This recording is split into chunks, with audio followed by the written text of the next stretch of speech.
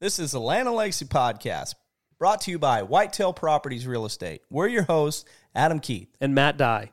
This is your weekly resource for habitat management, wildlife management, and recreational real estate.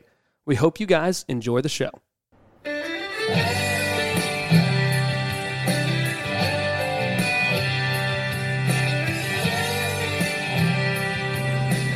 All right, welcome back, guys.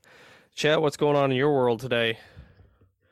Not a whole lot. What's going on in the world of federale? Just normal work stuff. Yep. You know, in the normal world for Matt and I, he's on the road, and I'll be on the road in a few days.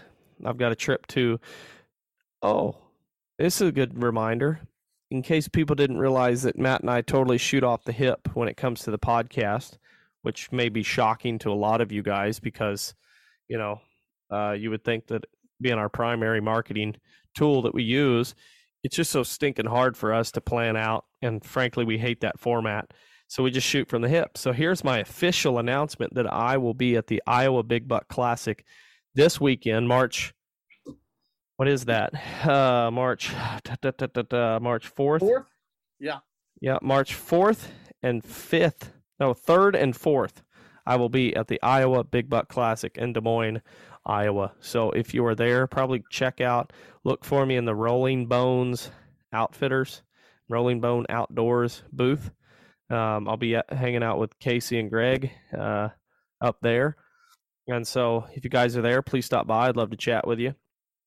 So it's just a busy time of the year for us. Then from there, I'll be headed to Nebraska. So a lot of cool stuff going on.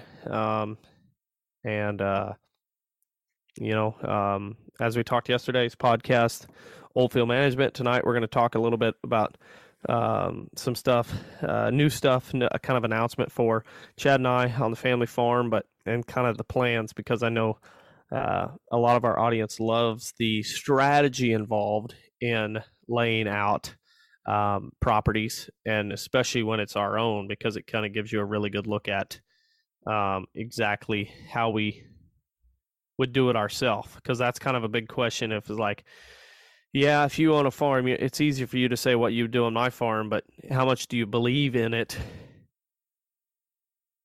if you're not even doing it on your own farm? You know, I think that's a really big one for a lot of people. Is like, I love it.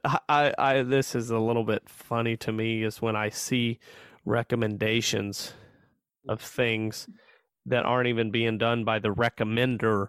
The person who's recommending things hasn't even done it on their own place. It always makes me chuckle. They've heard a lot of good stuff about it, Adam. Yeah. It'd be like me going to a farm and saying, "Hey, you need to do." I don't even know. I'm trying to even think of something. Plant 10 acres of switchgrass, solid switchgrass. Yeah, you need to do that, straight switch, because I hear it's great. I haven't done it myself, and I take huge value in the credibility I hope that we can bring to people in our opinion and our expertise, because if we're recommending something, we've done it, and we've had success or failure in what we're recommending not to do. And so, like, every single thing that we recommend, somebody on our team has done it. Whether that be myself, Matt, Frank, Kyle, Brady. Chad's not necessarily a part of the team as far as some sort of financial gain, but he's part of the team.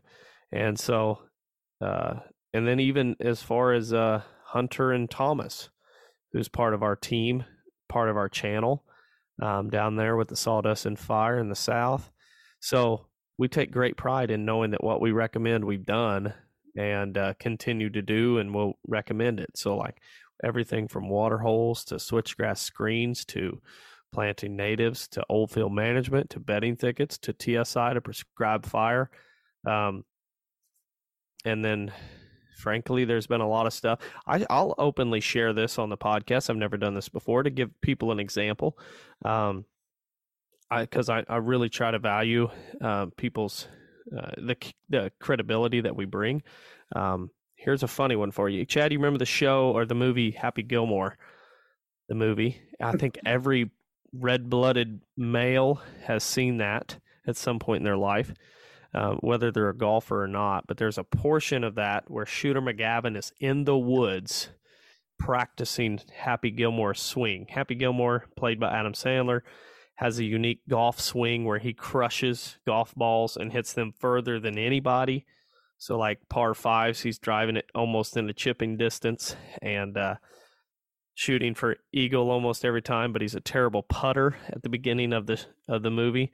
And so he's crushing the ball. And a portion during the movie, Shooter McGavin, his arch rival, is in the woods practicing his swing.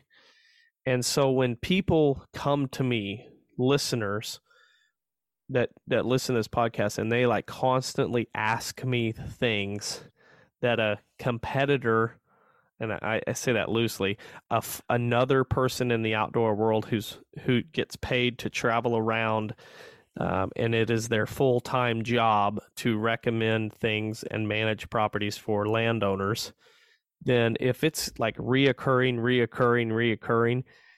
I'll be like, maybe that person knows something I don't. And I've tried to pride myself in being a lifelong learner and a student, not necessarily a teacher, even though it's humorous, I guess, because we try to teach on this podcast twice a week.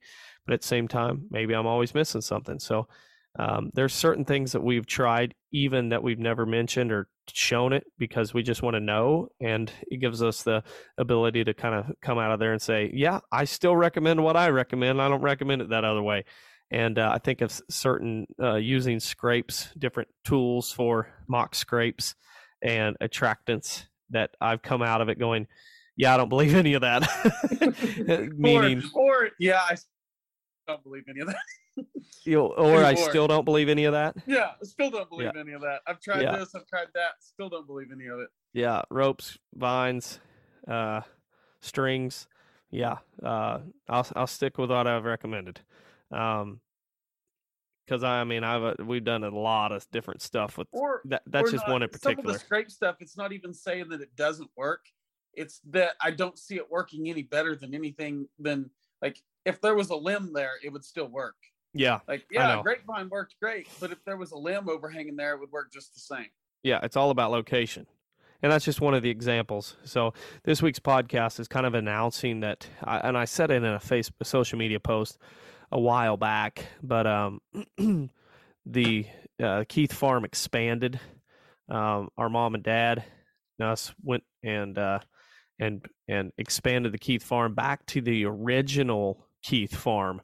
So our great grandpa, so dad, grandpa, Alonzo, then Tom, then JB, so 4 post us. So we're 5th generation in this venture. Came to Southern Missouri in the Homestead Act and got this piece of ground. And then it went to his son at some point down the line. And then our grandpa moved to the kind of the southeast of that, while other brothers moved to the north and northeast of that.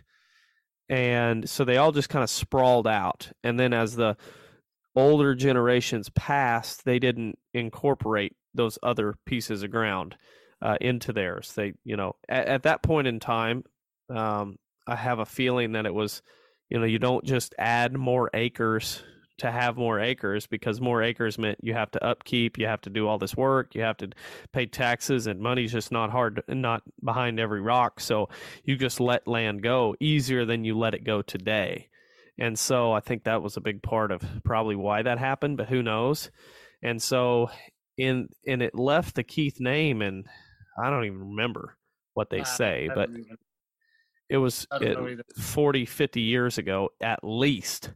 So it's been out of the Keith name for a while, and we just recently put it back in the Keith name right at the beginning of the year. So big, I'll share the story that when we purchased the farm that you and I, Chad, purchased, that is the western boundary of the family farm, 400 and 50 plus acres. Dad was meh. He was excited, but Dad was more excited about purchasing this 60 some acres that was his great grandpa's place. And how many times does he how many times did he walk it? It hasn't been that long ago that he bought it. How many times has he walked that place? More than you can count on one hand. A place that who knows how many times he's walked it in his lifetime. Yeah. And he's still walking it like buys crazy. It and they just walked all over it. Yeah, no doubt. Yeah. He might have balked a little more if it was like during like November, but yeah. Especially considering the deer you killed lived on that place quite a bit. No doubt. And for people to understand like how important this piece was to us, it was like missing one of the front teeth in your mouth. When you kind of look at how it's set up, it came in from the north and it kind of jutted all the way down imagine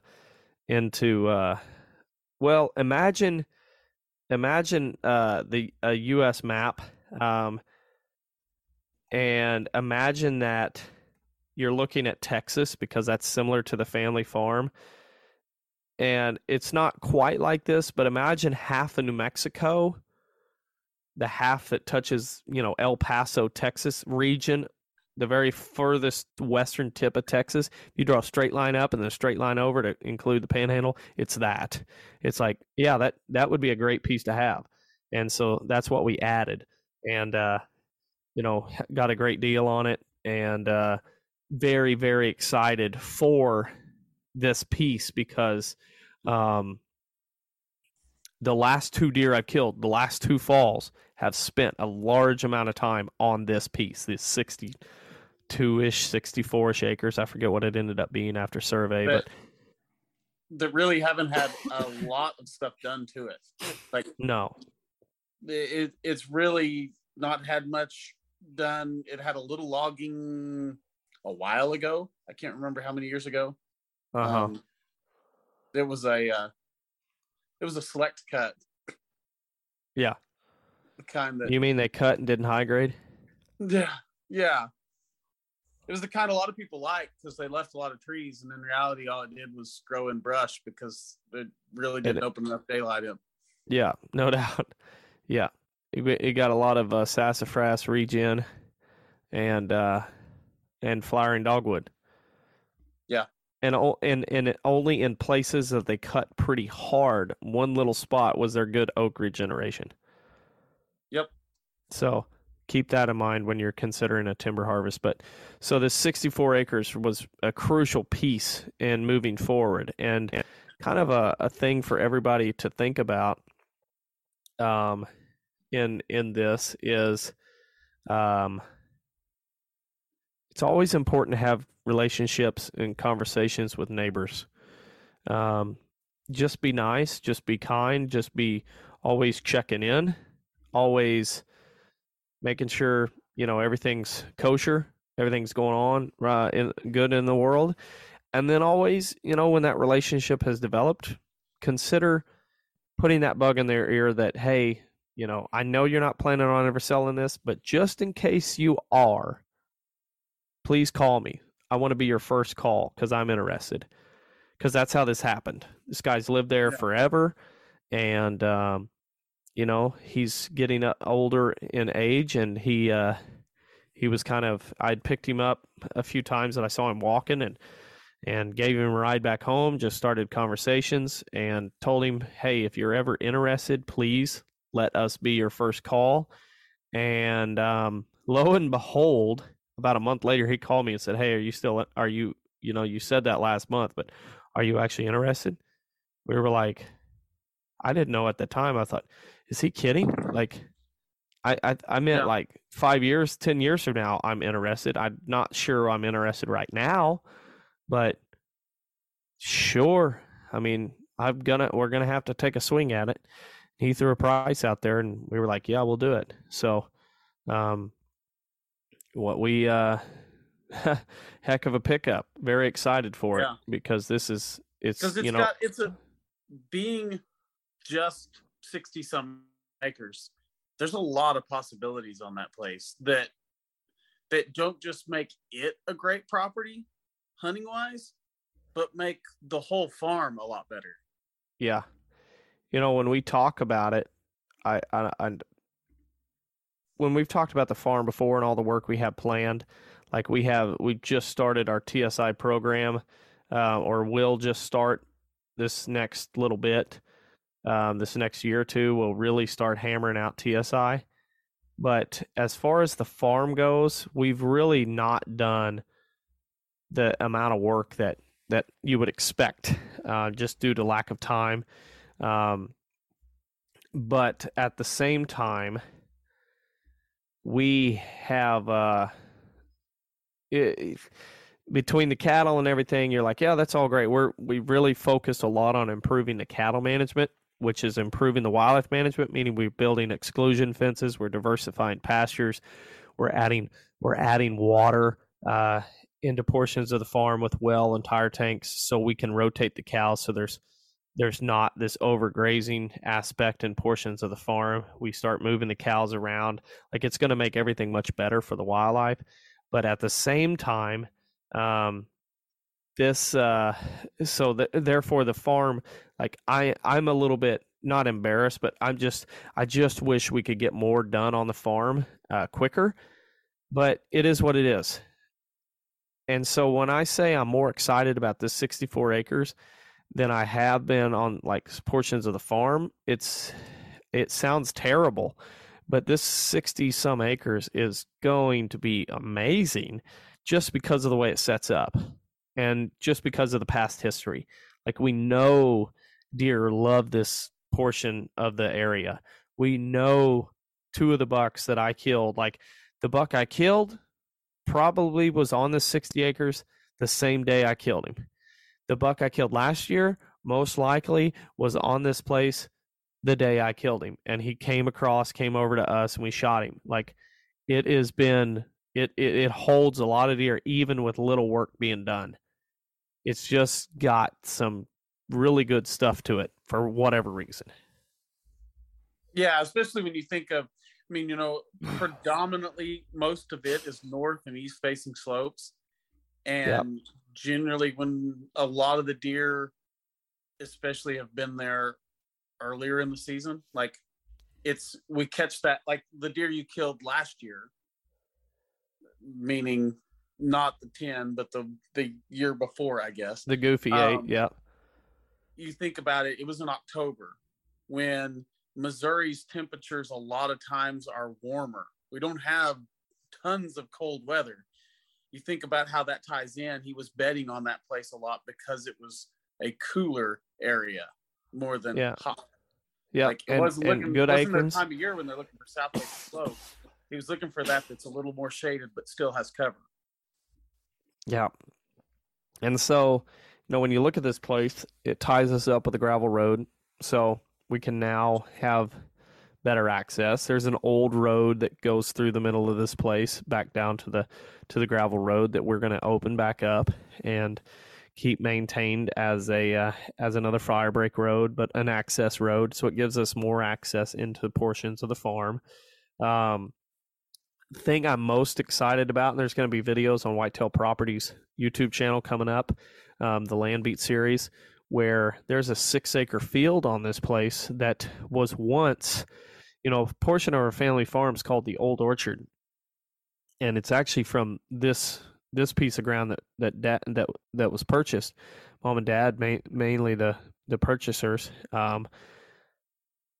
It was 6 acres that was an orchard. Now it's basically a cedar patch. It's got some blackjack and other scrubby oaks growing up in it, but for the most part, it's dominated by eastern red cedar. And so that, as we hit up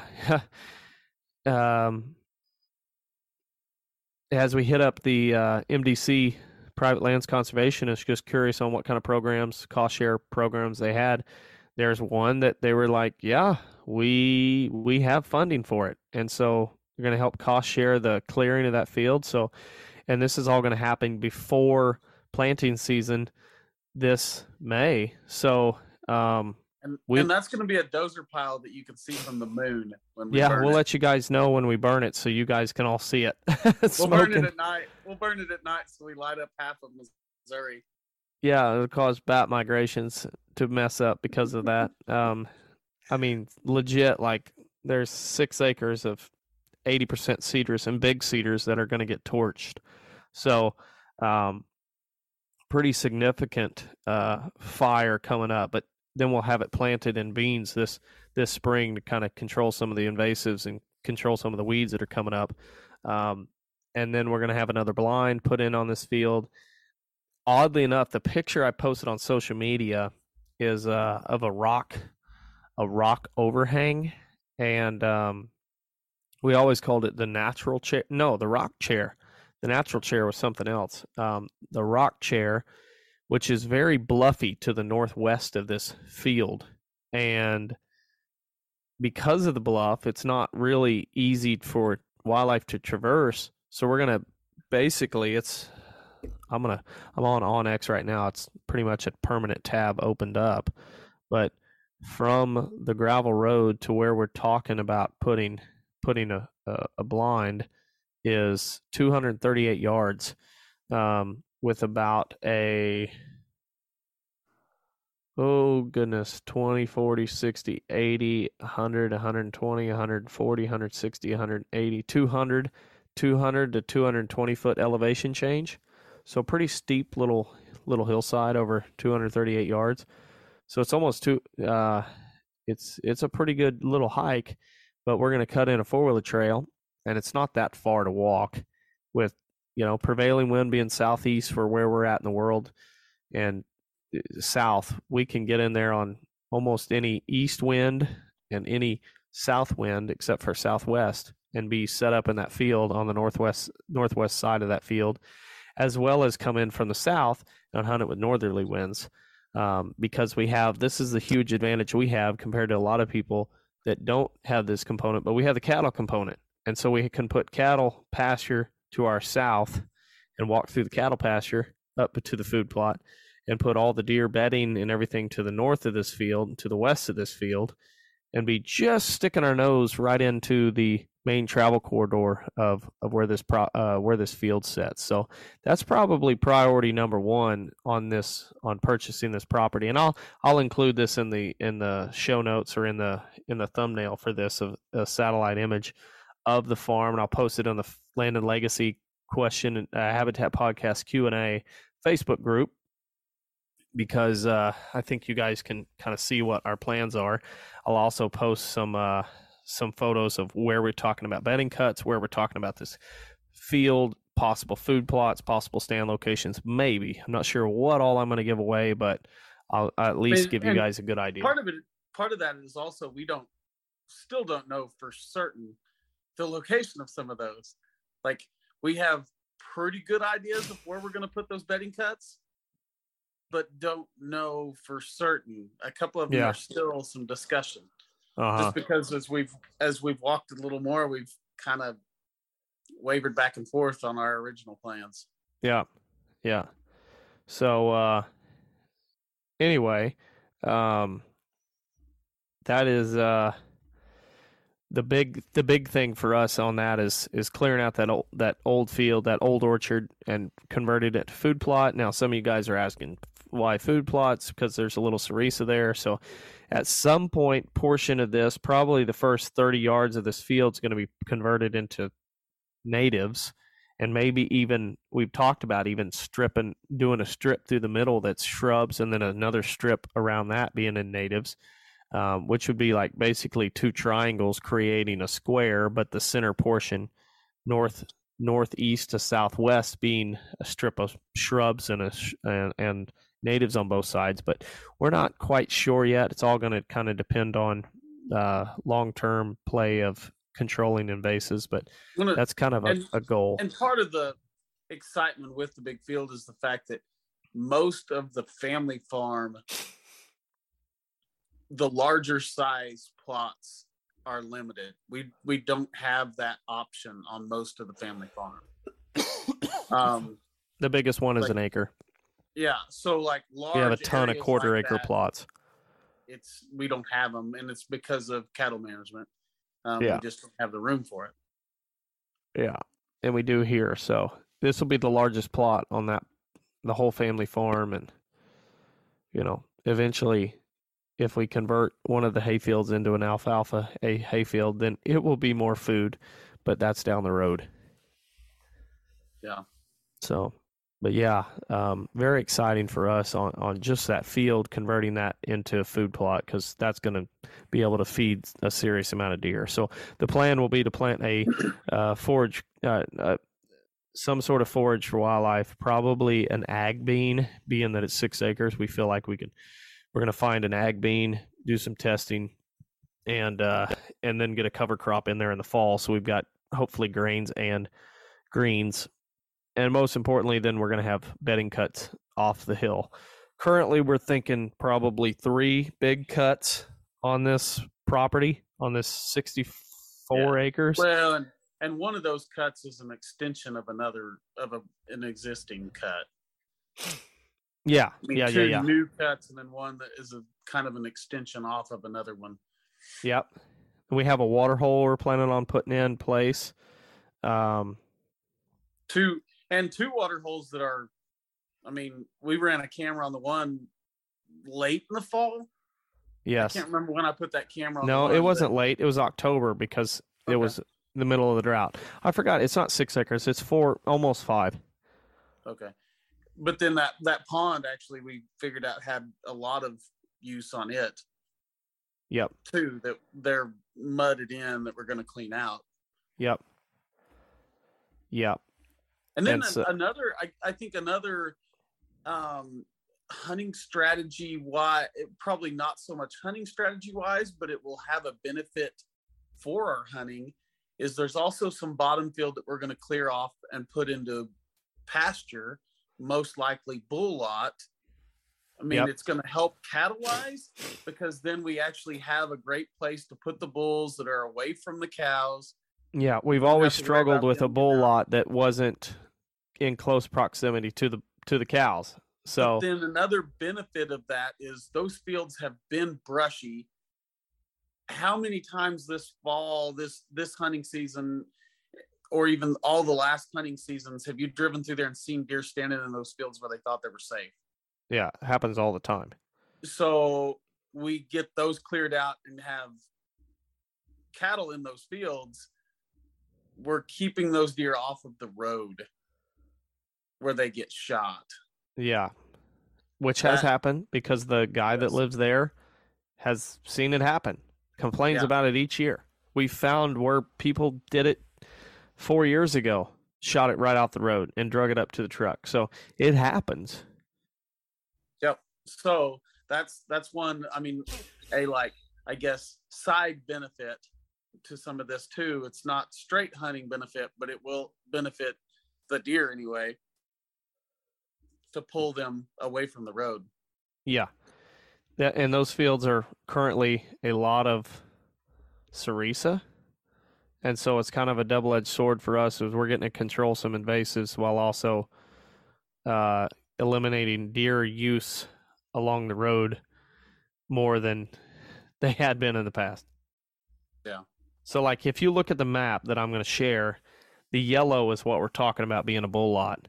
And then the red is what's going to be bedding cut, and the light blue is what's going to be food plot. So the big important thing is to see, kind of how our blinds and tree stands line up, in the fact of, I'm pretty well, I don't know if Chad's going to be too thrilled about what I have, sharing this, because basically you're going to have a really good idea how we're going to hunt this, but there's a lot of little details you won't see in this, as far as water holes, screens, trails, access trails, edge feathering. You'll basically get in the 80 grit look at, okay, I see how they're hunting downwind of this cut on that stand, and you're hunting downwind of this cut on that stand, and you're seeing kind of how the bull lot pushes the deer around the field. Like, there's a lot of really cool things about this. So hopefully this will give you a really good idea of 64 acres. This is a good look for what it's going to be like. Yeah. So, and there's stuff that you can't see on just like a topo map or aerial map. Like some of the stuff that we found walking around there. The first time I went in there with Dad, and I came back and told you, we need to shift that. We probably need to shift that one bedding cut because there's a really good flat that the deer are using like crazy. Yeah. So I think, right now I probably have 6 stands on the place, and it sets up better. There may actually, we talked about at one point, there may actually be 4 bedding cuts on the place. But and I'm going to put 4 on there, some of these being a little bit questionable, one of them in particular. But really just trying to give you guys a good feel for new property purchased. You're probably going to see a lot of hunts coming in the future for doggone it, I can't even tell you guys. Really, I've shared a little bit about it, but there's a new update to the TV show with Greg Glessinger that is going to unveil at Iowa Big Buck Classic. So for you people going there, you'll be able to see that. But ultimately, give you guys a good idea for in the future, you'll be seeing some more hunts off this place, I'm sure, because, oddly enough, you may not believe this, but even though we didn't have permission or we knew the guy didn't hunt, we stayed off this property other than the one camera that sits right on the fence that the cows were getting into. So having a camera on that, we were able to monitor it. And this was, of course, whenever we started the negotiations of purchasing. So we had camera up, but man, so many times we've talked about, man, I just, it's tempting because, Greg doesn't care that we're hunting it, but I don't want to do it. And this place is just, this has been the sanctuary. This has been the bedroom, just for the simple fact of the logging that was done years ago, grown up, higher stem count in areas than on the family farm, no grazing, no foot traffic, nothing. And deer were in there. The brushy fields, the thick cover in pockets in the timber. Like, this is where deer have been. Chad, you shot a buck named Doc several years ago, and the landowner actually found it on this place, and it was a 150-something inch 10-pointer that was 3.5. I emphasize that because I wanted people to understand that we're going to have some really good deer on this place, on the whole place in the future, just because we continue to tick away. Unfortunately for us, this isn't, a lot of people will say, like, purchasing land is tough. Yes, it is tough. Fortunately for us, in the part of our world that we're at, the land is much cheaper than many places in the United States. At least it was when we started acquiring this and moving it. But I'm passionate about it. You're passionate about it. Mom and Dad are in on it. So we have the ability to keep ticking away at it rather than one guy who's passionate about it trying to do it himself in an area where land is more expensive. So that's the huge benefactor for us, is that we're all in it together. And this piece is, I'm not kidding you, this might be the best 60 of the whole place. But who Especially knows? when we get, we've run a fire. We did get permission the last two times burns in this area.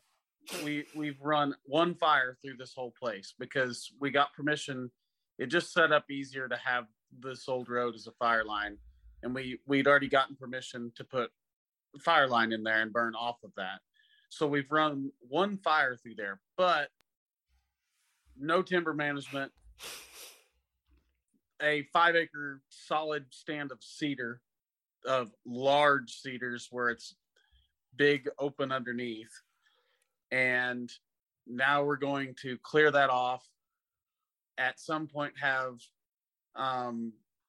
essentially buffer strips around the edges of diverse natives, manage the timberland. I really, when When was the last time you heard a turkey gobble on that? Never. I say never. It hadn't happened in the last time. turkey I heard gobbling in there was I ended up trying to wrap a shotgun around a tree. So it's been a while. My anger has certainly calmed itself for the most part. And, you know, that was when I was in high school. So that was almost 20 years ago from hearing a turkey gobble in there. I can't remember. So in a sense, we're going from a place that had very little to offer game birds, for instance. And I mean, a lot of this strategy we've talked has been based around whitetails, but a lot of this planning for this place is going to benefit the turkeys and quail as well. No doubt. And I just look at this farm like if we were cattle guys, we could doze so much of this and make it pasture. And so much of this could be open landscape, good flat plateauish, and frankly might be pretty good for turkeys if we were to do that and plant it natives. But we're really trying to restore woodlands. That's the name of the farm, the woodlands. And so that's a big part of what this new addition is going to be too. We're going to hammer, do some thinning, do some more thinning, do some burning, thin some more, turn it into woodlands. And there's just a lot of junk on it right now. Yeah, I fully expect we have multiple rounds of fire through. You know, there's a lot of multiple rows on this place as well. We get it treated, get fire running through the woods there to the north of the field. I really expect turkeys to roost in that drainage and fly down. I mean, they already roost on the south side of this opening. I fully expect them to roost on the north side too and fly down up on that flat. I mean, if it's diverse natives on years when we burn that place. Yeah, it's going to be amazing. They're going to be on it. No doubt. Yeah. So for you guys, 60 acres here, I'm going to post it on social media and on the thumbnail of this podcast so you can get a better understanding of the breakdown of the plans, give you a good idea. There's no TSI units on the map that I'm posting. There's no native buffer strips. There's no water holes. This is a really good just hunting strategy for you that you can see. You know, yellow is the bull lot. Reds are the bedding cuts. Black's the stand locations, and the light blue is the food plot. And you can see that pretty much like a lot of places, you know, if you were to cruise a real estate website like Whitetail Properties, you're looking at all these listings and you're looking at places, you'll probably see a lot of places just like this where it's mostly timber. They've got one big food plot or a couple medium-sized food plots, and then you roll, and that's pretty well it. Well, the crucial thing in this is the TSI and the bedding cuts and the access for the stands. And so you have a pretty good idea when you look at this that there's a run of stands that run along the southwest to northeast kind of, and then there's some on the southeast corner of this plot of land that you'll notice are for north winds. So anyway, we hope you guys enjoyed this podcast. And I hope you guys are able to put the family farm back together. That was a big part of the post when I made it, is like, you know, in a world that is